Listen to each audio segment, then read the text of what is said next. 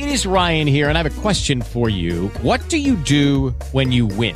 Like, are you a fist pumper, a woohooer, a hand clapper, a high fiver? I kind of like the high five, but if you want to hone in on those winning moves, check out Chumba Casino. At ChumbaCasino.com, choose from hundreds of social casino-style games for your chance to redeem serious cash prizes. There are new game releases weekly, plus free daily bonuses. So don't wait. Start having the most fun ever at ChumbaCasino.com. No purchase necessary. VGW Group. Void where prohibited by law. See terms and conditions. 18+. Hello, it is Ryan, and we could all use an extra bright spot in our day, couldn't we? Just to make up for things like sitting in traffic, doing the dishes, counting your steps, you know, all the mundane stuff. That is why I'm such a big fan of Chumba Casino. Chumba Casino has all your favorite social casino-style games that you can play for free anytime, anywhere with daily bonuses. That should brighten your day a little.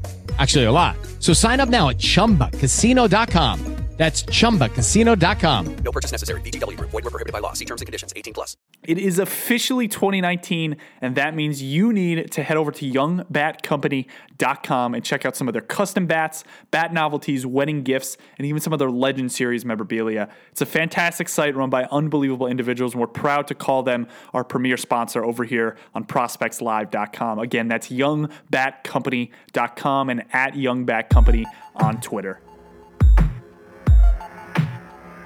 Welcome to the Prospects Live Podcast Network. We'll begin with a reign of terror.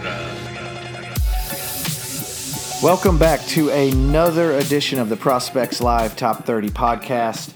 We are winding down to the end. We have two more of these left.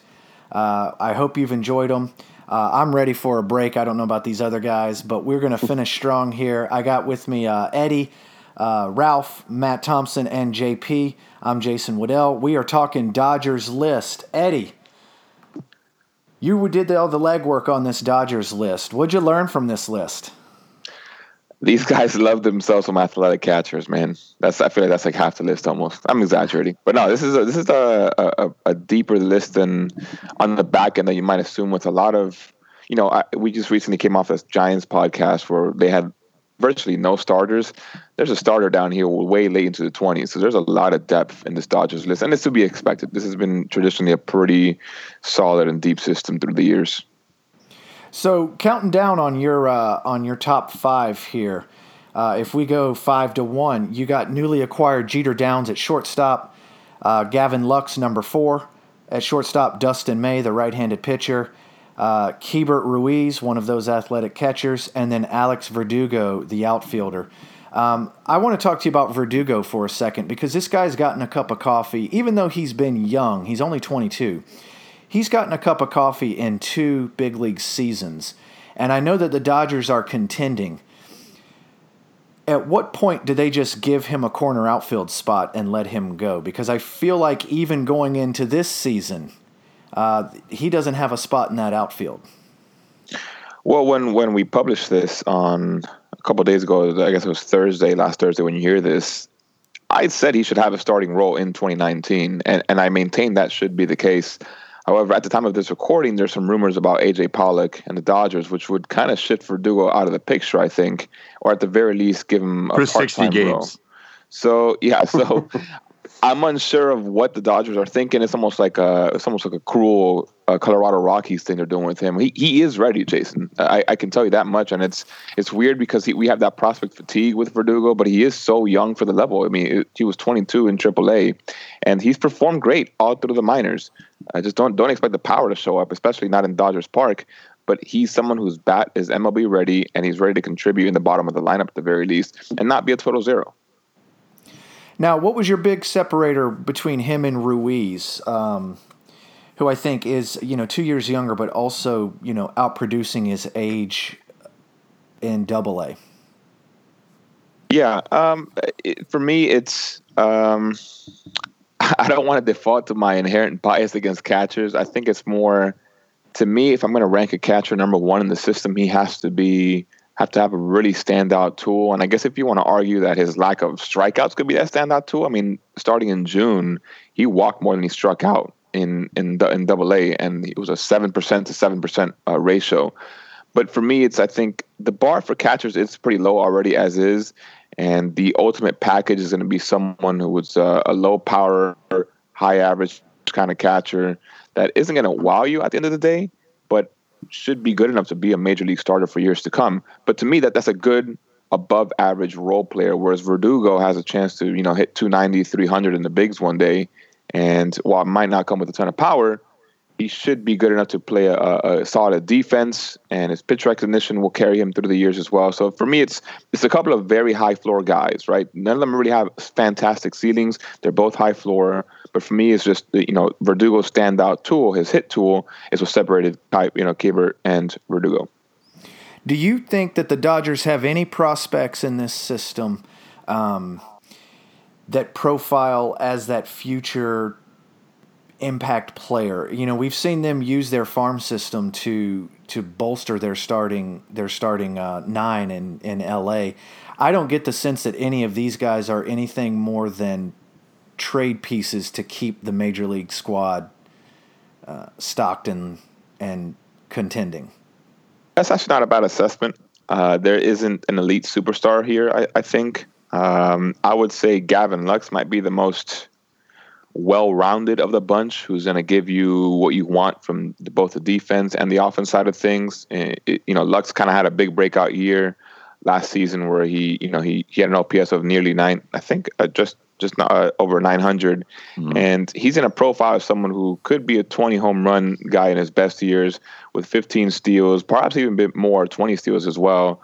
And at the same time, a good enough defender where he can play enough to stay at shortstop. However, just keep in mind, as he ascends through the ranks, Corey Seager is still someone in the major league level. So he might start over at second base and play well enough there as well. So he has a good eye, he has the wheels, and he has a defense. So I think he's probably their most coveted, in a sense, a guy that I think will be the most valuable to them. And he's maybe not that elite package, that elite guy that maybe you're trying to get me to give you someone for, but he's probably my favorite in this system as well.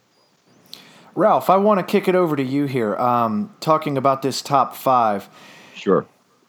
What are your thoughts on the Verdugo versus Ruiz, and especially from like a fantasy standpoint? As a fantasy owner, are you losing patience with the Dodgers kind of dangling Verdugo around? And I know you're not a fan of fantasy catchers, so give me a quick take on Ruiz as well. Yeah, I think when it comes to Verdugo, you just have to be patient. He moves so quickly through the lower levels of the minors, and we sort of understand that the Dodgers tend to keep guys down, it seems like, a little bit longer than what you expect. I guess Cody Bellinger is sort of the only guy there that kind of breaks that mold. So it's to be expected. They sort of wait until these guys are fully baked. Certainly Verdugo could have, fit into most major league outfields over the last couple of years. He could play all 3 outfield positions.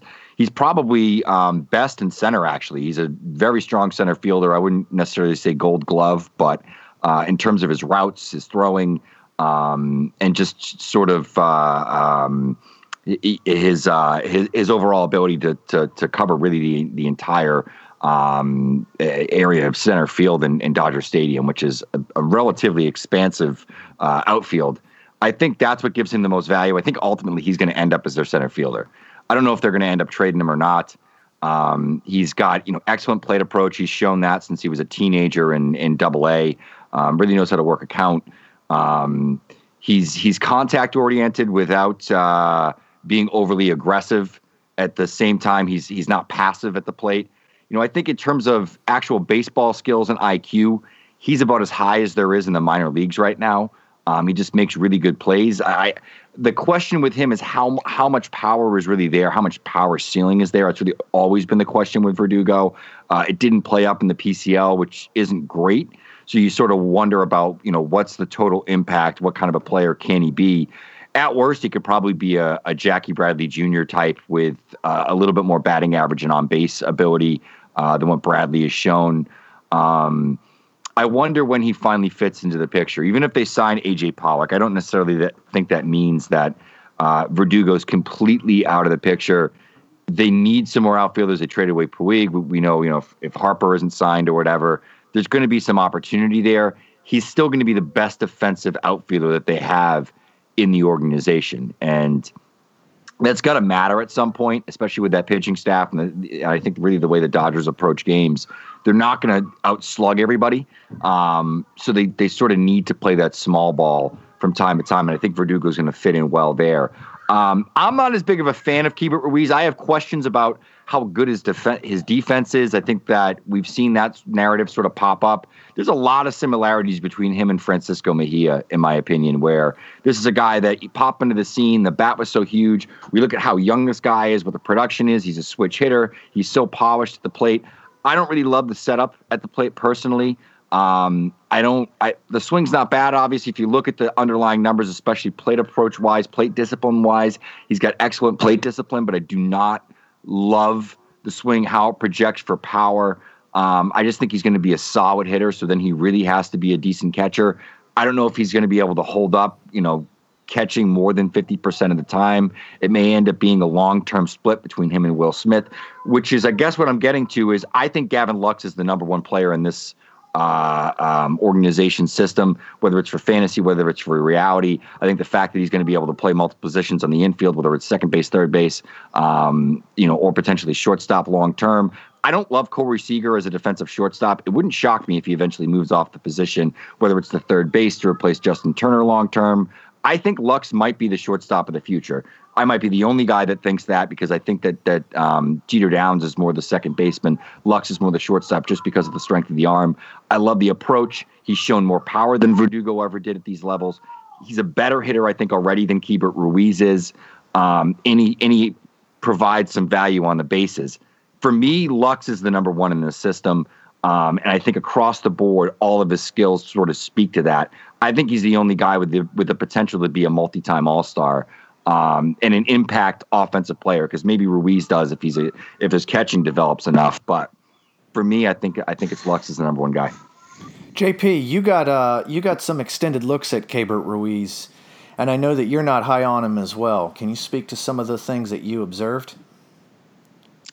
Yeah, I think it's mostly I'm not super into his swing and his swing mechanics, and he does sort of have this weird setup where there's a lot of weight on his back leg, and it's a little bit just keeping it back. And I think that for one, that it allows him to probably limit his swing and miss, and that shows up in the low strikeout rates. But to me, it looked very looked stabby in a way. Like it was just super contact oriented and very linear. And fact that he hit 12 home runs was on the year was a little surprising to me when I looked up his numbers, just because I didn't see bat path that looked conducive to that.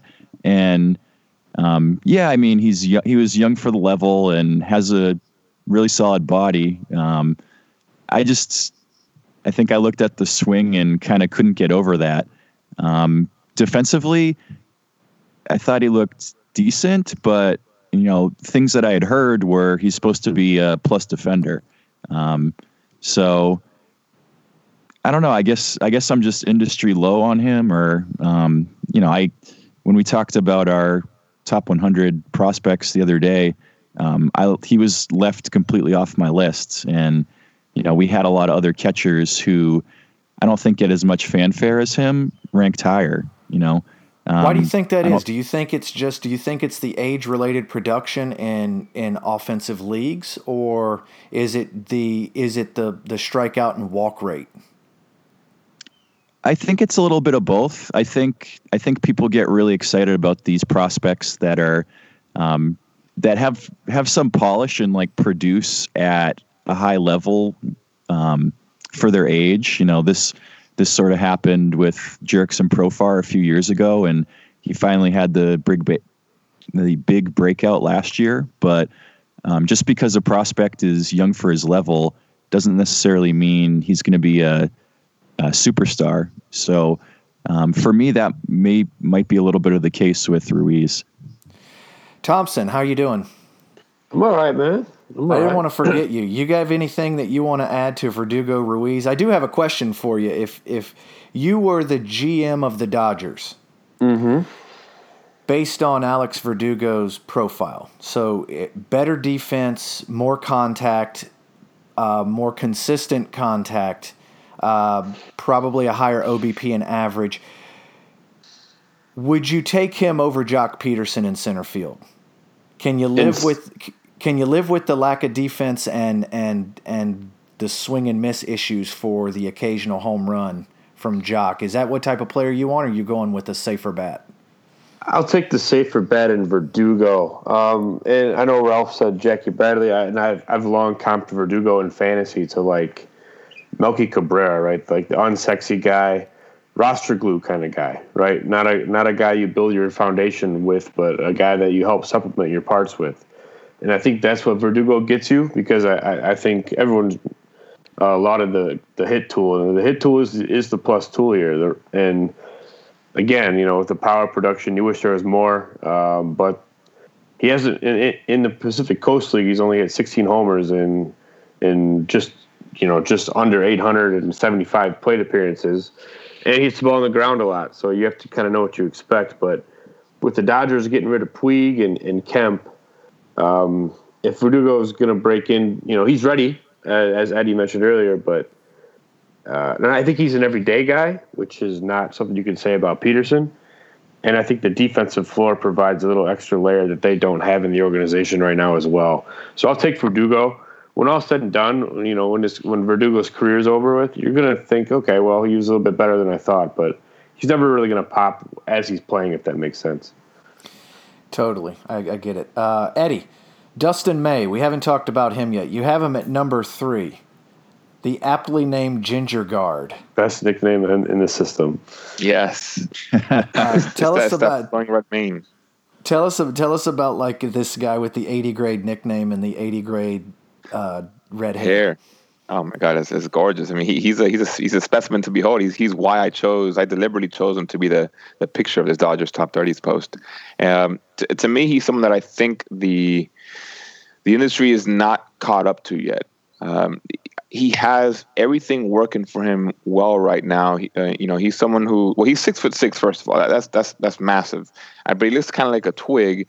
I will say that before you get excited about seeing kind of the height and weight disparity, I don't think he's someone who's going to add on 30 pounds of muscle in the next 2 to 3 years, because the way his body is framed. I mean, he has no ass. And usually if you don't have ass, you can't grow into yourself. So he's going to look underweight for the majority of his career. But for me, in 2017, the team asked him to switch from a 4-seamer to a 2-seamer, and not only did it help him with his control and command of the pitch, which he was struggling with before, but it added velocity. And so now he's living in the 92 to 95 range with a pitch that gets a lot of strikeouts and generates ground balls. And for me, if you can generate your ground balls with your fastball, it's a huge bonus, and it automatically makes that a plus pitch for me. And he has a big break, a big slider that has a big break, and he doesn't just use it to kind of always just put away the right-handers. He'll steal a strike with it every now and then. For me, it's now about the changeup. If he can get that to at least an average pitch, he's an easy number 3 in a rotation. He has fantastic control, especially for someone his size, and especially for someone with like a Bronson Arroyo-like delivery. And he, like the other names in his top 5, he's very young for his level. He made it to Double-A as a 20-year-old, where he did got handed to him a couple of times. But he has an overall profile with the grounders, with the strikeouts, with the control. There's nothing to pick on him yet. At least not nothing that sticks out to me dramatically. And I know the Dodgers were very, very hesitant to include him in any Manny Machado trade last July, which again, it kind of goes to show if an organization is not going to give up a pitcher of all things for Manny Machado, pay close attention. There's reason they're doing this, and that kind of sets off some alarm bells. I've been a Dustin May fan for a long time, and I'm excited to see what he can become. He'll flash some SP2 upside in his prime years, I'll tell you that.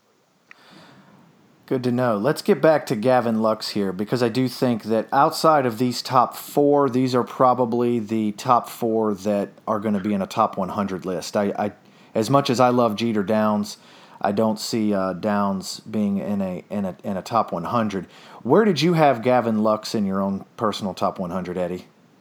So we talking real life or Give me or both. fantasy? Give me both. All right. So for real life, I'm by far the highest on Gavin Lux. Excuse me. Fantasy, Gavin Lux way high. I had him 27. He's the biggest, easiest dynasty asset that you're gonna want from this entire top 30 because of what he can do and the positional eligibility that he can hit you with. And for real life, I'm looking now. Actually, it's the same exact ranking. So I have them both inside. I have them inside the top 30 of both. And I guess it's a reflection of. It brings up a good question that we can debate another day of how do you rank a top 30 versus how do you rank a top 100. But Gavin Lux for me just has the highest upside in a sense, and I think that's what kind of drew me.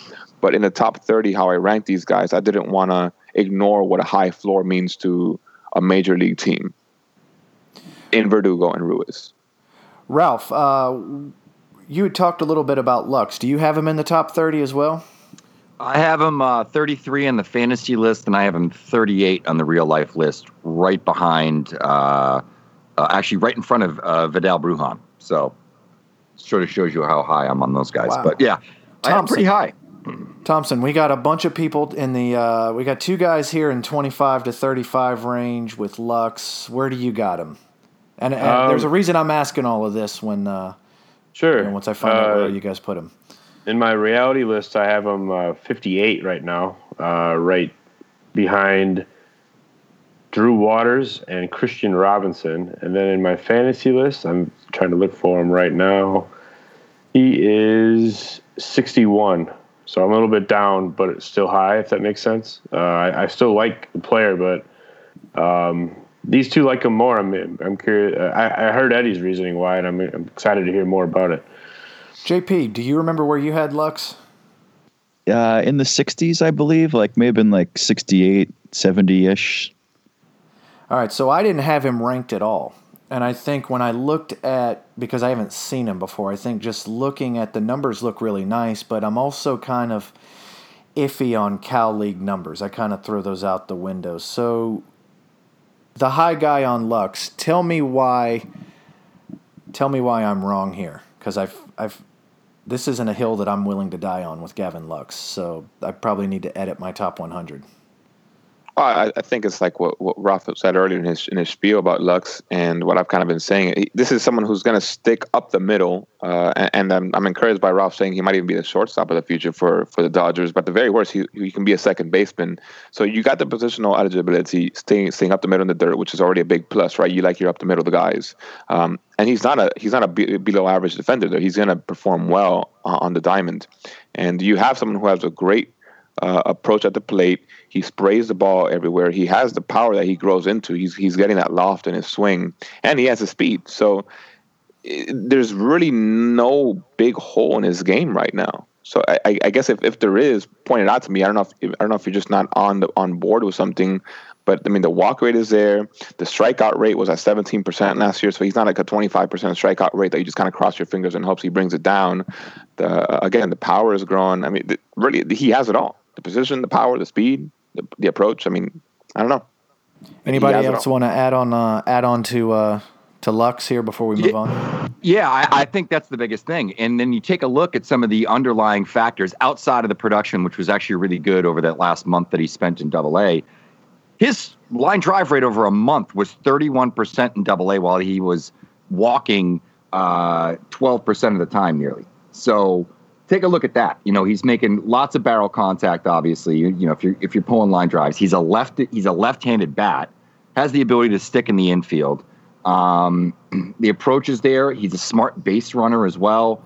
And even when you look at the overall profile in terms of batted ball, I mean, he's one of these guys that he's not overly fly ball heavy, which I know everyone wants to get real jacked up about. But if you have a 50% fly ball rate, good luck hitting over 270 in the major league level. He's a guy that has around a 40% ground ball rate, somewhere around 30, maybe a little bit more in terms of flies. It seemed like he hit an inordinate amount of line drives when he was in Double-A. But the production didn't tick down going to Double-A from High A in the Cal League. So the numbers were still there, and he was tasked with playing shortstop the entire time that he was in Double-A for that last month. So he's one of these guys where the numbers are creeping up a little bit as he's moving up the ranks. that's usually indicative of a pretty special player. Like for example, Matt had him behind Christian Robinson. I love Christian Robinson. I actually have Christian Robinson ahead of him. But really, like when we think about it logically from a team standpoint, what has Gavin Lux not done that Christian Robinson has done? Right? I mean, you're talking about a kid that just turned 21 in November, that at 20 jumped up to AA, held his own, played a incredibly demanding position, and he adds value all over the field. There aren't many guys right now I think that are as underrated as Gavin Lux is. He's a cold weather kid too from Wisconsin, and this is kind of what you hope for when you. No one thought he was going to be this good. Right. It sounds to me like he settles in that shortstop tier behind Lewis, Keyboom, Rogers, Tatis. Is he leading the next wave of shortstop with Jazz, Jimenez? Who else am I forgetting? I know I'm forgetting somebody, but that sort of crop. That next Edwards, wave Warner, of Garcia, Nick Madrigal.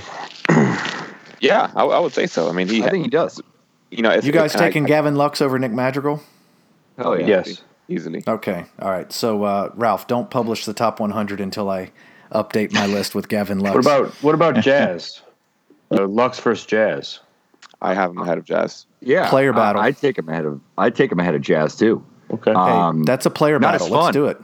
Not as fun, but I mean, when you look at what the numbers are and sort of what he's done, I think the other part of it is the organization has been relatively aggressive with him, moving him up. He was a pick that a lot of people questioned at the time, and I think it's just another example of why we should probably trust the Dodgers amateur scouting as much as anybody, because they spend more money on it than anybody. Well, moving on, let's talk about Jeter Downs here. Ralph, do you want to talk about Jeter Downs, or I'll kick it over to JP because we have his video in the post. Before we move on, everybody that's listening to this, go onto your phone or go onto your browser, look up Gavin Lux on Miners Graphs, and then scroll down to average fly ball distance between 2017 and 2018. There's some spikes, but there was massive improvement this year in terms of how much further he was hitting the ball. But yeah, let's move on. You want to talk to a little Jeter Downs? Let's talk Jeter Downs. Jeter Downs kid. Go for it, Ralph. Unless you want JP to lead off since he got the video. Yeah, I mean, you could certainly kick it over to JP. I've been a fan of Jeter Downs since the time he was drafted. He's a guy that isn't an unbelievable athlete. I think he shares a lot of attributes with another recently traded Reds middle infielder, that's Shed Long, where it's sort of the sum of his parts sort of push the profile. I think he's going to be more of a second baseman, doesn't have a really strong arm at short, good footwork, good first step. I think that he's an above average hitter. He's got really good plate approach, especially for a prep kid. I think he was a Florida prep kid, if I'm not mistaken. You can correct me if I'm wrong, Jason. Good plate approach. He kind of really committed to putting the ball in the air and getting more fly ball heavy this year. And I think that, numbers sort of bear that out. There's a little bit more power there. I don't think he's going to be a huge power guy. Runs pretty well. Gets good jumps. He's not the fastest guy, but he is somebody that has really good instincts in the bases. So overall, I'm a fan of Jeter Downs. He was named after Derek Jeter, so I think he probably wants to stick at shortstop. But I was sad that he left the Reds organization. But I have a feeling that I'm going to be losing more and more interesting prospects from the Reds over the next couple of months. Let me jump in here for a second. Yeah, go ahead, Eddie. Do you think I'm with a move to the Dodgers? I kind of think it's written on the wall that he's going to be an outfield prospect from now on. Am I wrong or am I right? I haven't seen him play the outfield. He played most of his games at second base. I'm imagining it's probably second base with maybe some games in center, but it's possible. I haven't read anything about the Dodgers' plans at this point. You got to assume so, right? He's 20. It's possible. Seager, we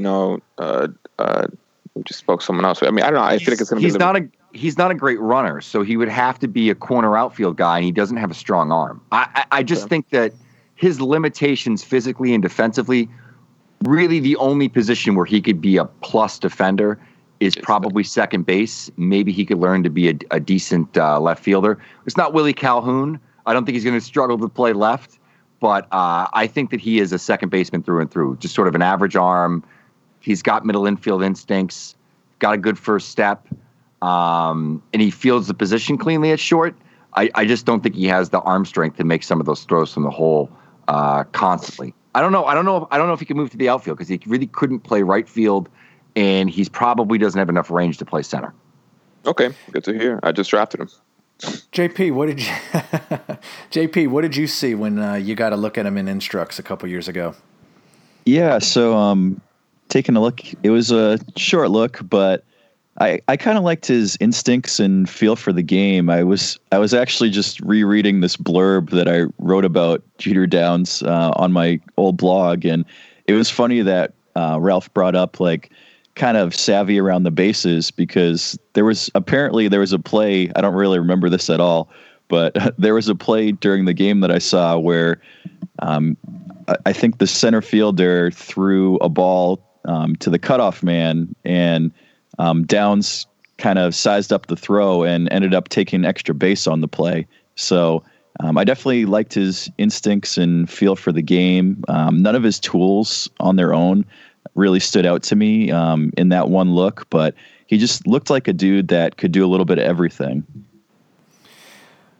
I like the athleticism. But it is interesting that, Ralph talking about that athleticism doesn't necessarily play up in the outfield. So he'll be one to watch. I do think that the Dodgers are going toward that more versatile type profile player that can play all over the position or play all over the field. Let's keep it moving, though. At number 6, Eddie, you have ranked right-hander Dennis Santana. Number 7, catcher Will Smith. Number 8, Tony Gonsolin, right-handed pitcher. Number 9, DJ Peters, outfielder. And number 10, Josiah Gray, newly acquired, came along with Downs. Give me just a quick run-through on 6 through 10 here. Yeah, Dennis Santana, someone that I'm so bummed that he suffered a strained right rotator cuff just about a week and a half into his major league debut last year, because he's someone that I'm rooting for, because he was tabbed as a bullpen arm from the very beginning, thanks to what was like a kind of cross body action and no changeup. But he improved the pitch so much that now I think he can stick as a starter. And this fastball, man, it's so heavy, along with a slider, that he's going to routinely post strikeout rates, 25% and above. Again, I don't know what it looks like now. We still don't know if he can get major leaguers out. So we have to wait to see how he comes back. And in such a stacked Dodgers rotation, I think he starts in Oklahoma City. So we're kind of forced to wait right now. But he's someone that should be cheap in dynasty leagues right now because of that injury. So buy if you can right now. I don't think he should be that expensive. Will Smith, again, another one of these athletic catchers. He split almost his time between third base and catcher. And I'm wondering, in this blurb, I wondered, is two-way position players with one of those positions being a catcher, is that a new market inefficiency that the Dodgers are quietly kind of exploring and trying to exploit? Maybe. My only thing with Smith is he does have a great on-base approach. So if you're in that type of league, his on-base and his proximity to the big leagues make him valuable to you. But I do think he needs to work on his approach overall, because the strikeouts are going to kind of soar up there in AAA. He had a very tough time. Again, he was young for the level, so I'm not super worried. And it was just his first taste of AAA, so kind of the struggles are sort of to be expected. And all his power this year came in AA. So don't temper your expectations for what he can do. Don't think his 20 home runs last year are going to translate to even more in the majors. But great defensive guy, huge arm, so he has his value there. Tony Gonsolin, I'm always stumping for these unheralded pitchers that come out of nowhere with big stuff. 94, 96, good extension. He has a slider that sits in the high 80s. It isn't a big put away pitch, but it can at least be average. His curveball is disgusting, and I think based on his release slot and his arm speed, there's a video linked to under his post, under his blurb that JP took, where you see the fastball and then the curveball, and then it's just nuts. The speed and the velocity, which the two play off each other, which I think is a big thing he can use to get major leaguers out. He has good control when he can keep it around the knees, and he's someone that he's a 9th round guy that I think he's already a success, and I am trying to get him everywhere I can because he should be up soon. He might probably be broken in as a reliever, but he should get some spot starts, I would hope, at least, if not later this year, by 2020. And this is someone, he doesn't have the pedigree, I get it, but he has the numbers. And when you got the numbers that he does, you got to respect it. And for me, that's similar to Jordan Yamamoto when I did it in my Marlins top 30, who I ranked 7th. Respect the guy with the numbers, and until he starts waning and kind of disappointing you, just stick with him. Number 9, DJ Peters. He was one of my first prospect crushes when I kind of jumped into the dynasty game. 3 true outcomes guy. He almost had nearly half his plate appearances, home run, walker, strikeout. Huge, massive dude, 6'6", 225, almost like Jason Worth, even with the hair and everything. Doesn't have Jason Worth speed though, but he has plus raw power, and he'll get to it in games, especially with his long levers. But that kind of what happens with someone who has long levers, of course, is the strikeout soar. And don't look at his high A numbers when he was named the MVP of that league as what he can do. I would take AA more as what he can do. He's an easy OBP guy over average league. I'm kind of off of him in the sense that no longer can I tolerate guys who have a strong walk rate but have a bad hit tool, because the strikeouts are just going to eat him up once they get to the majors. And I'm kind of worried of what that looks like when he kind of keeps climbing up. And Josiah Gray, I know, Ralph, you love his background and how he was discovered. 2-pitch guy, 92, 96. He gets a lot of swing and miss. I wonder if there's some, Ralph, I kind of want to hear you chime in on is there a chance he might be a reliever based on where his arm comes in with a low 3/4 arm slot. But, he does have a SP4 kind of base is I think where he'll live. He might flash some SP3 side in his best years, but that's 6 through 10. Break it up. Am I wrong to think that like Josiah Gray is just the type of athlete that Dodgers player development guys are going to turn into an absolute beast? Ralph, no. I'll kick that over to you. No, I think you're right. And I talked to Josiah maybe about 6 days after he was traded to the Dodgers, and it just so happened to be his birthday, the day that he was traded. He got the car. He got the call in the car. He was with his girlfriend going out to dinner, and he at first he thought it was actually like the assistant to the GM from the Reds calling him to wish him a happy birthday. And then he found out he was traded to the Dodgers. And as he said, he's like I kind of had to keep my cool and not like be a jerk to these guys that giving me an opportunity to obviously play professional baseball. He's like, but I was real excited to be able to, join the Dodgers. Obviously their history, it's well known, their approach, Honeycutt's approach. They were some of the first folks that were on the biomechanics side of things and digging into that. They embrace advanced information and techniques. And I think that he was really excited about being able to dig into that. This is a small college kid from the New York area. Went to Lemoyne up in upstate New York, almost on the Canadian border. They're really not known for anything. He was an excellent athlete. Guy was like all scholastic, had like a 3.5 GPA. Two-way guy, didn't pitch a lot as a starter until after he came down to the Cape over the summer of 2017.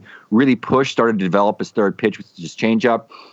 He'll stump on the fact that he threw his changeup 18% of the time last year. He had the numbers for me. He actually gave me the exact number of pitches he threw and the exact number of changeups. He is stumping that his changeup is just as good as his slider, his secondary weapon. So I don't know if I buy it based on what I saw. I thought it was a little firm.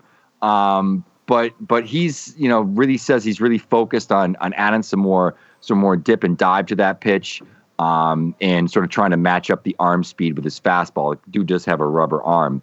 But he has 2 pitches there that are legitimately swing and miss pitches, generates a fair amount of ground balls as well with the fastball, and can sort of work, high or low in the zone. So I think a lot of that has to come down to the fact that he does have 2 variations of his fastball, and his spin rates, from what he had said, were 2,400 to 2,600 on his 4-seam fastball when he's working up in the zone, which is above average. That's a solid spin rate. So he should be able to miss bats with his fastballs as well, which I think is a big differentiator. If that third pitch is legit, I think that Gray does have the opportunity to potentially jump up this list and proceed as a starter. He does have that sort of off the charts athleticism and doesn't have a lot of wear and tear on the arm long term. because of all the time that he spent at shortstop, as an amateur. I like that. I don't think that's necessarily a bad thing, considering his athleticism is so good, and I think his mechanics don't have a ton of moving parts. He's pretty fluid, especially in his lower half. I like Gray a lot. Thompson, are you buying Will Smith's power spike as a fantasy owner? Not really. But I do think the defense is well beyond enough for him to carve out a very useful major league career. But no, he sells out for the heavy pull. I think Eddie does a really good job of breaking down the concerns in the article. 19 of his 20 home runs came when he was in Double-A. I don't think he's got much of a hit tool to go with this. It does play up because he will walk at an above average clip, but I do think he offers a high floor of OBP and power in a reasonable fashion to pair with that defense. And I think if you want to project out to like a Ruiz and Will Smith catcher combo for the next half decade, I think that could be pretty productive in LA. They've kind of jumped into the tandem thing. They played Austin Barnes a lot more than they should have when they had a guy like Grandal, and so they like to use their tandems a lot. So I think that's going to be a productive one for them in the future. JP, are you sold on Will Smith being a major league catcher? I know that you didn't have him ranked in your top 100, even though both ours were just pretty catcher heavy. Just making it at all, or being like a productive everyday player. Is he a second division regular for you? Probably not, and that's kind of crazy to say. Geez. I can't believe I'm saying that. Yeah, I know, but why? Now that you said it, now you got to defend it. I just don't see. I mean, other than I think the arm is kind of indefensible. Not indefensible. It's a tool that you can't bring down because it's that good. But you look at the strikeout rates, and I don't think that one tool is enough to get him there for me. And Tony Gonsolin, we have your video in the post here. Are you as high on him as Eddie is?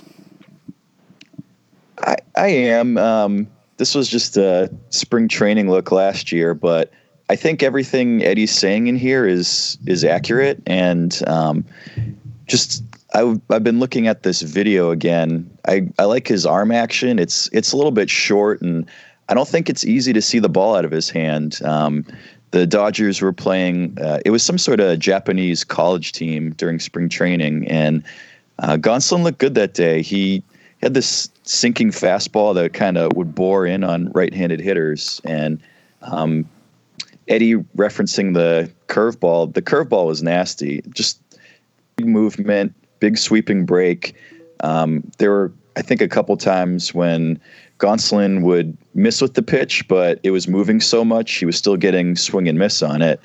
And just a well-rounded arsenal too, with a split change. And to be honest, I don't even remember seeing the split change, but I remember I was watching this game with a couple scouts, and I definitely wouldn't tweet something like a split change out unless it was something that I had got from a scout. So overall, yeah, I mean, I like this guy.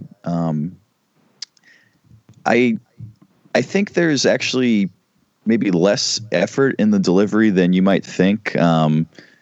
It's weird. You look at him from behind home, and it does look like there's a little bit of effort. But when you look at him from the open face, kind of, it's strange. It looks like less than on first blush to me.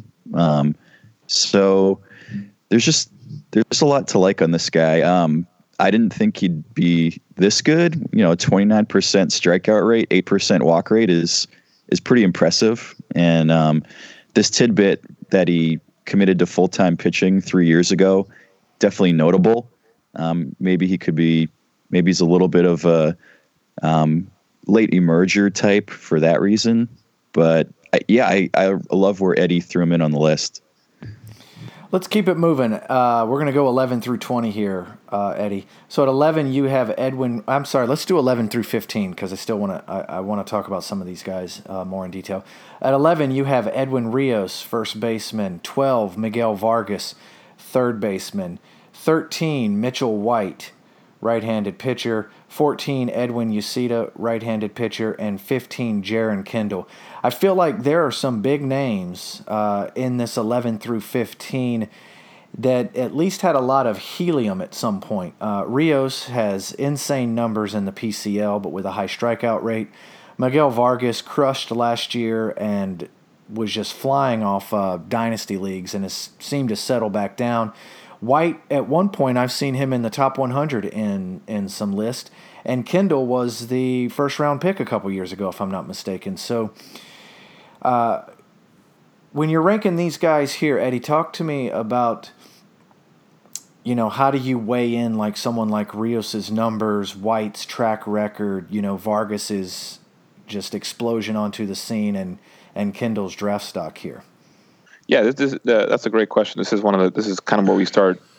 The guys we covered already were, for the most part, ones who are on the upward trajectory, have everything going for them. And now we're kind of entering the group of guys where they had bad seasons and now they're dropping. And like you mentioned, this was Mitchell White, whose injuries has kind of slowed him down and whose velocity doesn't know where it wants to land. If it's the low 90s, is it mid 90s?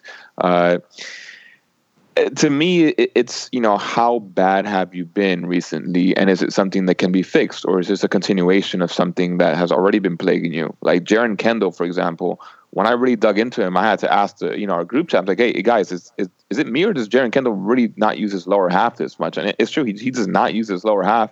I'm impressed he hit 12 home runs this year using that with that kind of swing that he had. Cal League, baby.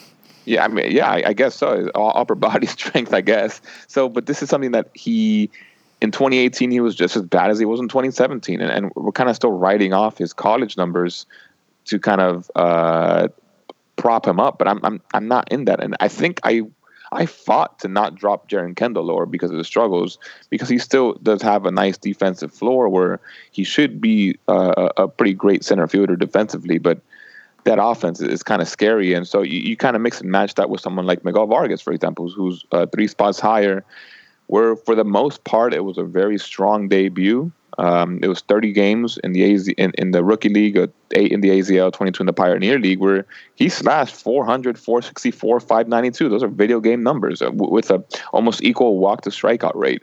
But when the Dodgers bumped him up to A ball, full season ball, he came crashing down.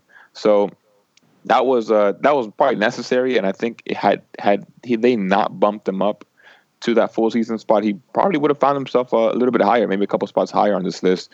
But it was good to get that dose of reality. I wish I had more information on Vargas. I know he was like you mentioned, he was a very, very hot dynasty commodity when he burst onto the scene.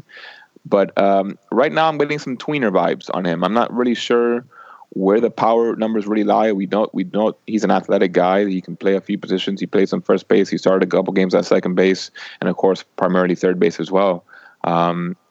Yeah, I mean, you at this point, it becomes almost like the personal preference of the guy making the list. Like, how much risk do you associate with someone like Jaron Kendall versus Mitchell White?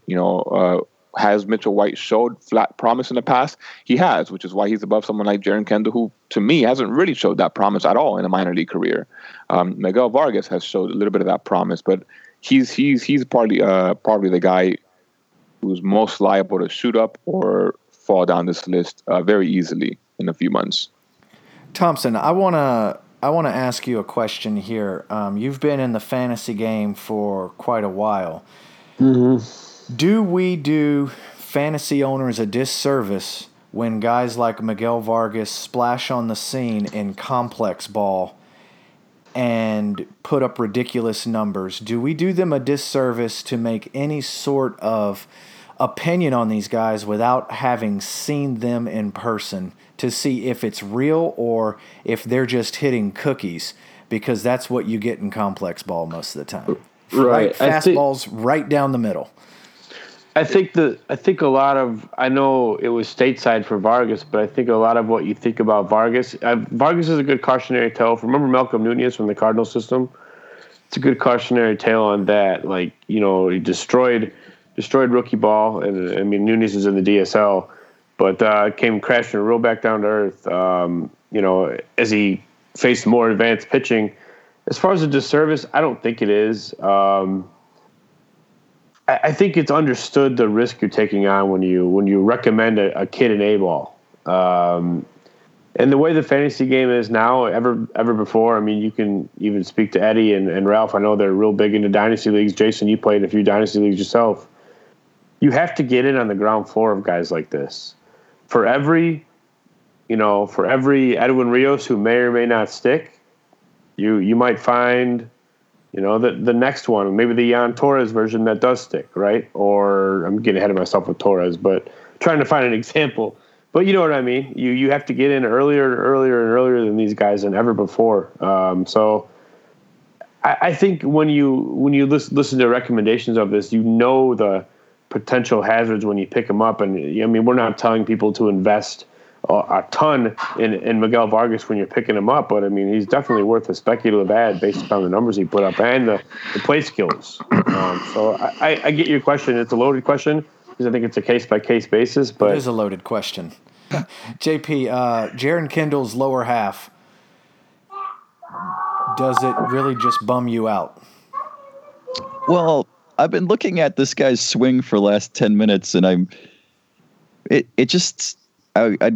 curious to hear Eddie's take after too. But what I see is it's sort of like I'd almost call it like a lazy stance. Like he's kind of late into getting into various positions and strides forward with not a lot of conviction. And then his hands, I think, are really good though. And I think that's where the power is coming from, just hands and bat speed. And I thought I remembered just hearing, like, coming out of the draft, this kid was supposed to be like a legitimate power speed guy. And I think it was mostly just speed as a result of, or power as a result of his bat speed. Yeah, I mean, he does, it's not as if he isn't striding forward. It's just very slowly. And I think he kind of looks behind on different mechanical checkpoints in his swing. That's sort of what I see when I look at it. Yeah, real quick, JP. I mean, to me, he doesn't get that coveted Nike swoosh, if you will, that gives you that loft. And I think he's pulling his hands almost toward the ball rather than kind of bringing that knob down and up. He's kind of taking a shortcut to the ball, and it is hands and bat speed that's giving him that. He also turns his wrist at the end. I saw at the end, which forces him to roll over on a ton of balls. I would watch video of him. So it's, I don't know. He's just not getting that sweet swing that I would like to see from someone, and that power is not going to come at this rate at all because he's taking that shortcut to the ball and because he's getting on top of it. Anything to add, JP? No, I won the debate. You can move on. This isn't a debate, bro. I think we agree. But yeah, I don't have anything to add. All right, moving on. Nothing further. That was perfect. James Carville voice. All right, number 16, we have right-handed pitcher Michael Grove. He was the 68th pick in the draft. Number 17, Connor Wong, catcher. Number 18, Diego Cartaya, who was one of the top international signees in July. Number 19, Braden Fisher, right-handed pitcher. Number 20, Gerardo Carrillo. Ralph, do you have anything on these guys? Anybody stand out? Anybody you're targeting in your leagues? No, none of these. Not guys. Even Cartaya. A first-year player draft. I guess, but like, how much do you really want to invest in a 16-year-old catcher because of what his bonus was like on the international market? I mean, so you could go out. You're giving him the Joey Bart treatment, right?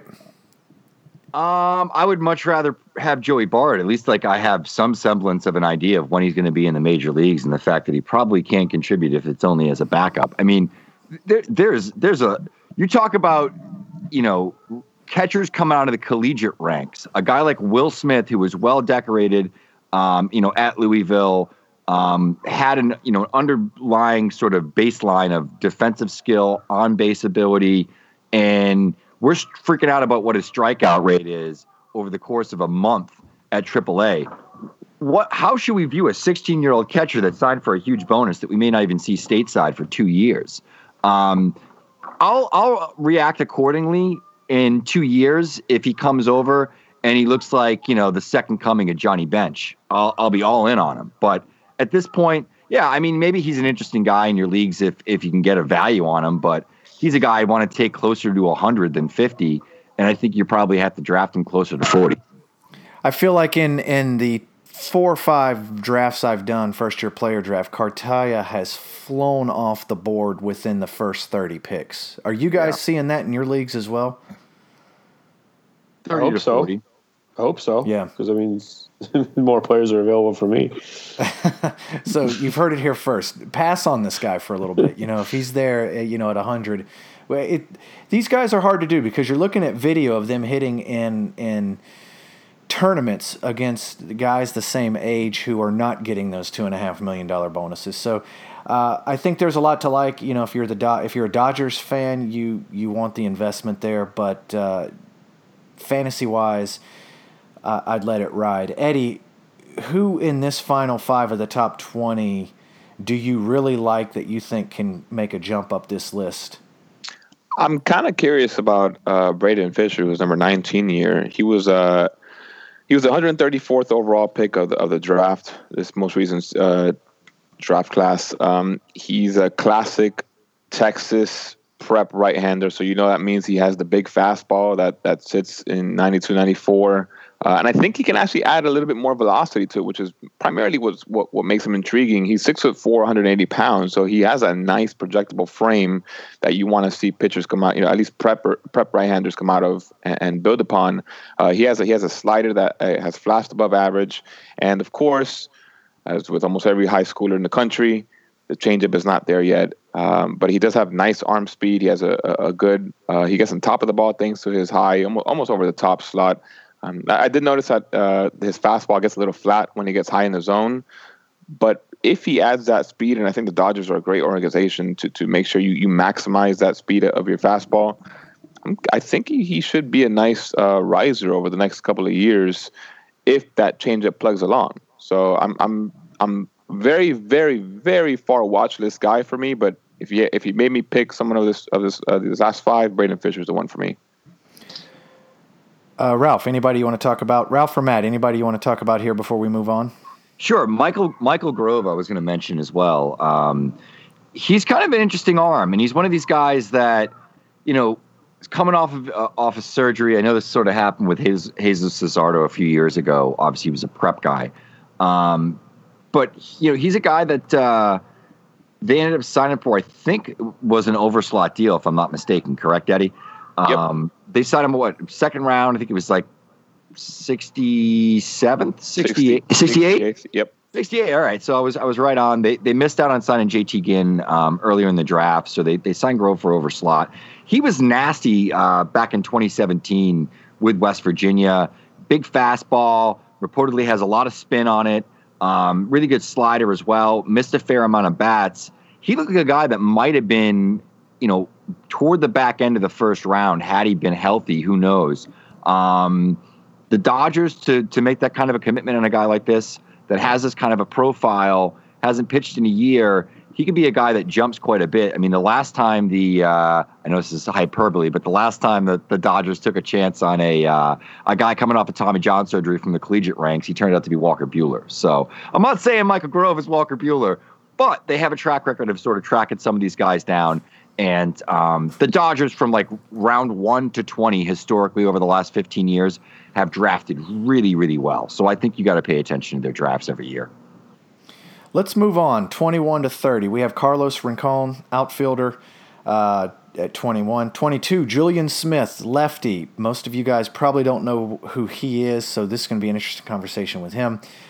23, Jacob Amaya, second baseman. 24, John Rooney, lefty. 25, Jordan Sheffield, right-handed pitcher. 26, Devin Mann, second base. 27, Yadier Alvarez, right-handed pitcher. 28, Omar Estevez, middle infielder. 29, Matt Beatty, corner infielder. And number 30, another corner infielder with big-time power, Christian Santana. Seems like the Dodgers are adept at finding just these tooled-up, athletic, strong guys with big-time swing and miss, but big-time power potential. How hard is that to separate with some of these guys, Eddie? It seems like you're getting a lot of the same profiles. Yeah, right. Carlos Rincon and Christian Santana were the same guy almost. But not really. I mean, it's, the tools can only take you so far, and it's how are you applying them at these levels.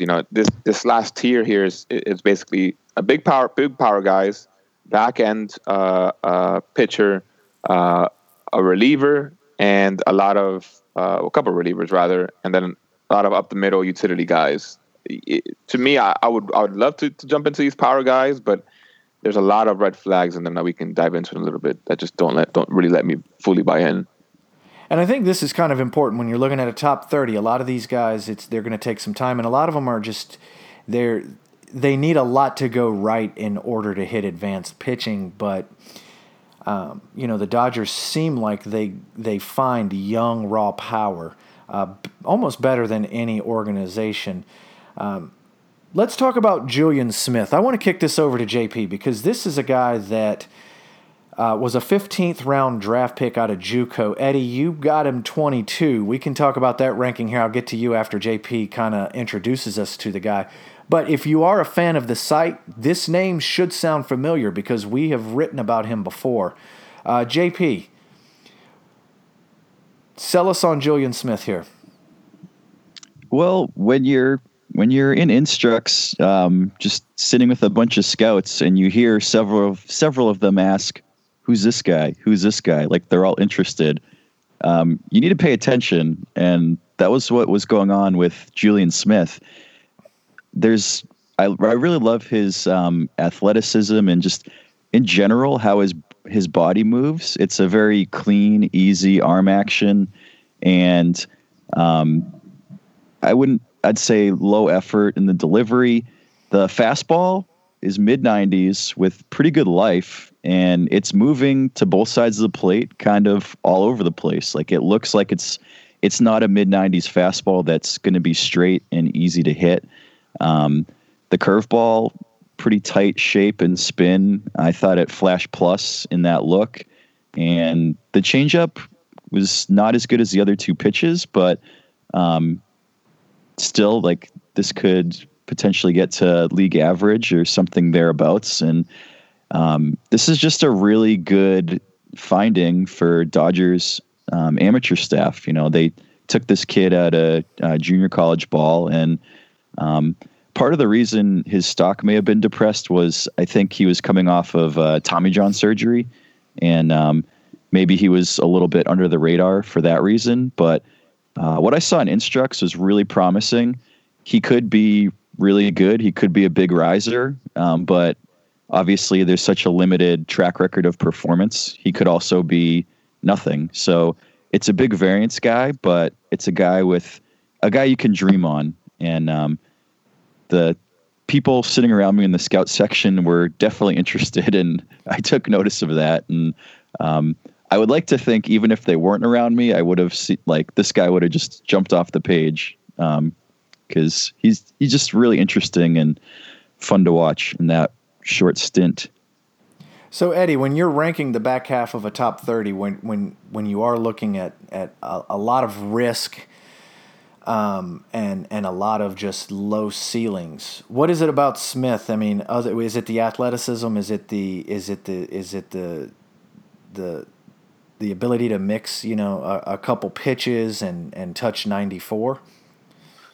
No, that's exactly it. And especially when you're touching 94 from the left side, given his frame, I think he can maybe add a tick or two to that. And it's a lot of what JP said. When he in his tweet that includes the video, when other guys when scouts are taking notice and trying to piquing their interest, like, hey, who is this guy? That kind of should kind of set up some flags in your head, like, hey, this is someone I should maybe be paying attention to. And because he has that ceiling, that's why I ranked him here. Then instead of not ranking him, even though he had just one instructional league inning all year, and I like him above the guys below him who are utility guys or relievers, because there is something there. There is upside here. Of course, I just can't go any further than this because, again, it really just was one instructional league inning. But it's like JP said, it was good enough. And if you're not ready to bet the house on the inning, yeah, if it was good enough that one inning to garner that reaction, you got to pay attention. Yeah, Ralph. Anybody off this list jump up to you to where you think they're worth owning? They're going to be a high riser. Yeah, I think there's some arms here, maybe for like very deep leagues. You're playing in like 20 to 30 team leagues where there's 30 plus minor leaguers rostered. I think John Rooney's an interesting guy. I know that the league that you run, Jason, where I took over the Astros, Rooney I think was my last round pick in that 10 rounds minor league draft. I think it's 24 teams that league, or is that 24 teams? 24 teams. So relatively deep.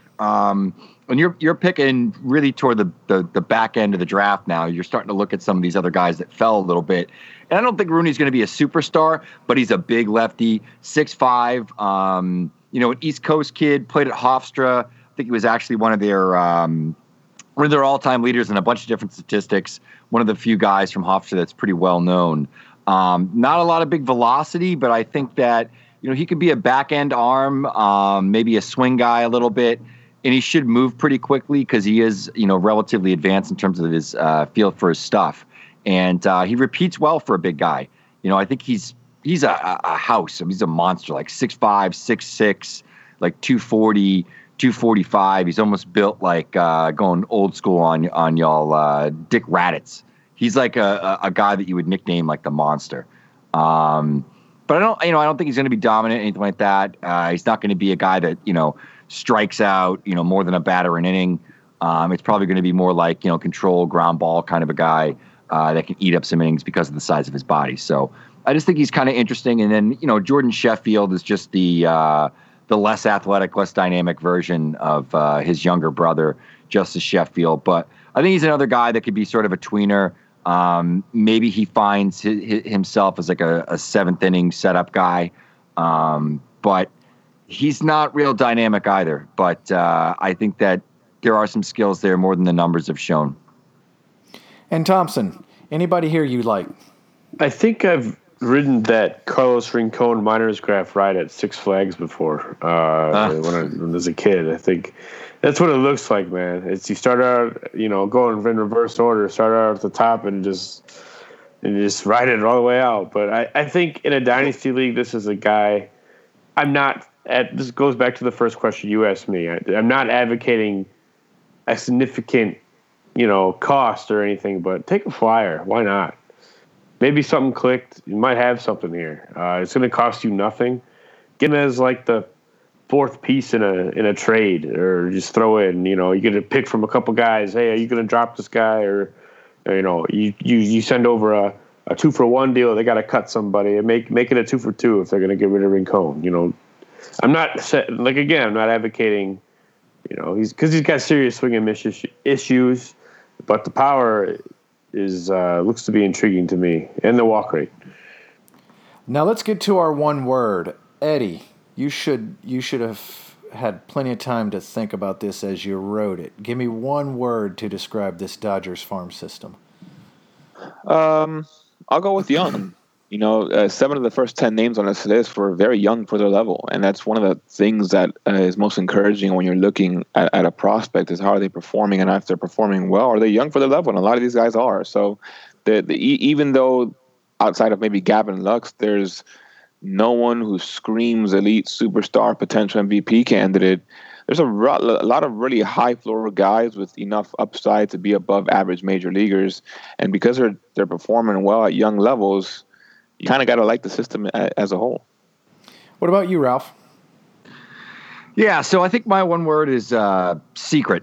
And the reason I say that is I think that the Dodgers just quite simply, have figured out sort of the secret to business. I think that's a quote from like Aristotle Onassis, if I'm not mistaken. It's the secret to business is knowing something that no one else knows. And I feel like they know things that other teams don't know because of how much money they spend on scouting and internationally, domestically, in terms of the amateur leagues. And if we look at the mix here, they're not scared to draft guys that, maybe have an injury, maybe don't come from a big school, a guy like Julian Smith, or take a chance on a middle infield prep player that maybe a lot of other teams considered an overdraft, and a year later, that guy's Gavin Lux. So I think there is some secret. There's something that they know that other teams don't know, whether it's just, their ability to collect a lot of different data from a lot of different levels, a lot of different leagues, and see more players than anyone else.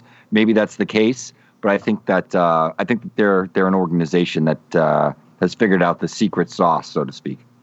Thompson, one word. Hyphenated word, muy importante. I say that because the Dodgers are rumored to be kind of wrapped themselves up in a Braves-like fiasco internationally. So whispers about that. I don't want to speculate on what exactly they have done. I just have seen some information about that. And they also failed to sign JT Ginn, their first-round pick last year. And as you can see, those leave potential holes in the system that need to get filled. And with where the Dodgers are, they have a tendency to, as we mentioned earlier in the podcast, use their farm system more to supplement their major league roster too. So this system could be very, very ugly in like a year and a half from now, depending on what happens with this. So it's very important that they get as much as they can out of what they have here, which is an obvious statement, but I think for more reasons than one here. And JP. I don't have a good word. Something like unlockable, like I feel like the Dodgers have a smart approach to player dev, and they're going to get the most out of these guys. Like if their skills, maybe that the public doesn't see floating below the surface, they'll get the most out of them. So that'll be my word. I think I'm going to go with a couple words have popped into my head, and it piggybacks off what you guys.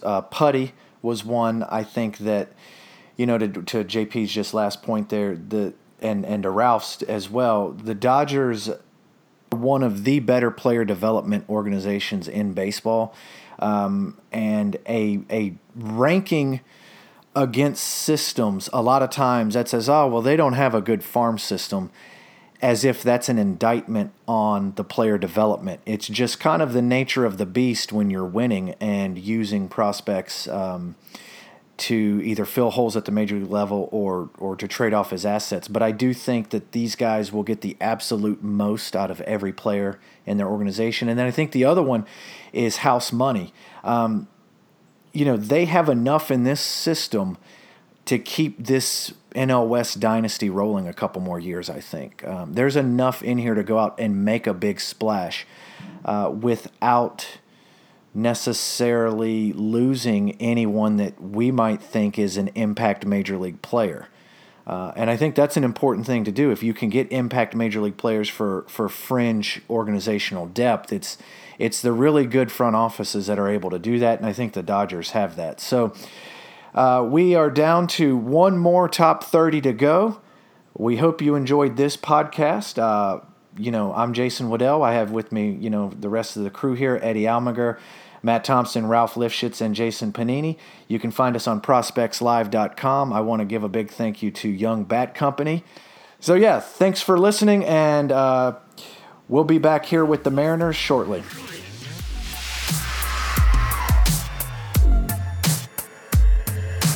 There's a way back, you fool. There must be a way back.